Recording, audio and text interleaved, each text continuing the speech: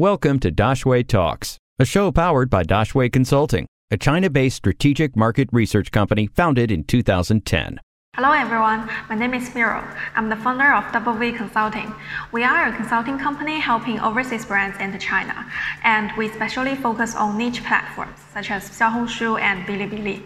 And we recently launched another training platform called Chinable Academy. We provide online courses and workshops to anyone who is interested to learn about China market, e-commerce, and marketing. What platforms have benefited from the outbreak? I think first is the online course apps, because students, they have to take online course at home. So these apps are very popular during this outbreak. And also the working apps, because people have to work from home. So they are using like WeChat Work or DingTalk to communicate with their colleagues and clients. And also live streaming platforms, like more and more people are watching live streaming at home.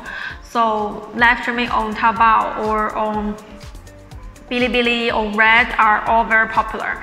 And also entertainment apps, for example, short video apps like Douyin, Kuaishou are very popular during this time. People spend more time for entertainment. They want to kill time at home. And also online fresh food ordering apps, for example, Hema and Dingdong Maicai. More and more people, they need to order food online. So these apps are also getting more and more popular.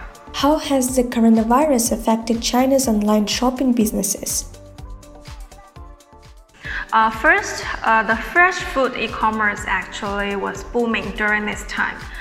The average time users spent on fresh food e-commerce apps increasing very fast. For example, apps like Hema and Dingdong Maicai are all very popular during this time because people can't go out, so they have to order the fresh food from these e-commerce apps.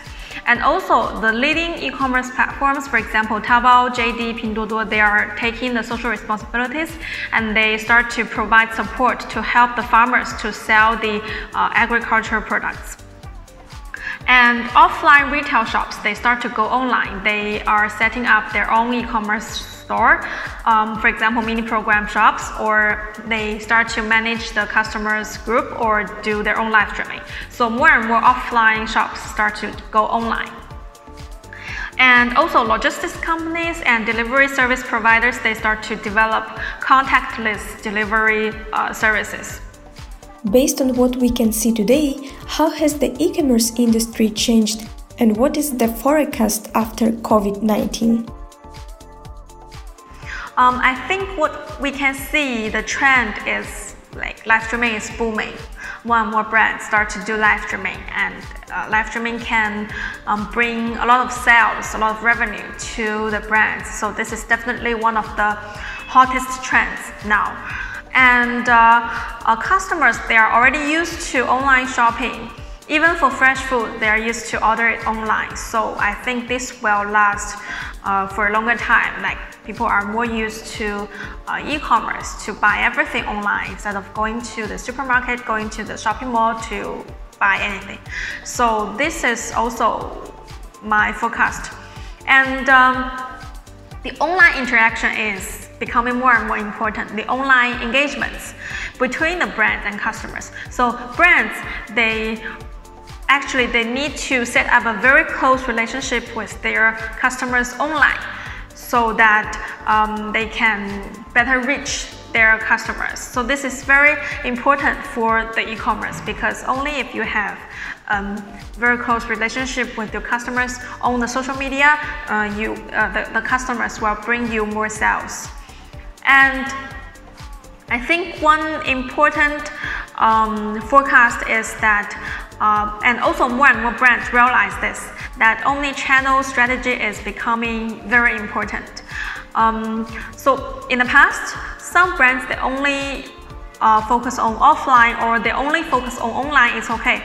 But now after this, actually it's not okay. You have to have an omni-channel strategy. You have to have an integrated marketing strategy of both online and offline. So you have to connect your online and offline data, customers, CRM, etc. And you need to understand the new concept of O2O and new retail. It's not that simple like before. Omnichannel strategy is becoming more important, and it's important for the brand to realize this, that you have to have both online and offline, and it has to be connected.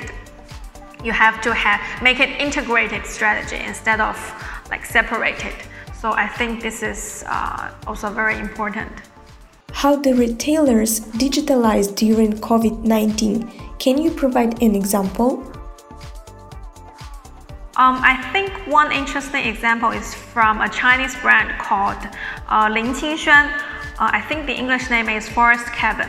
So Ling Qingxuan was offline retailer. So they have a lot of offline retail stores in the shopping malls.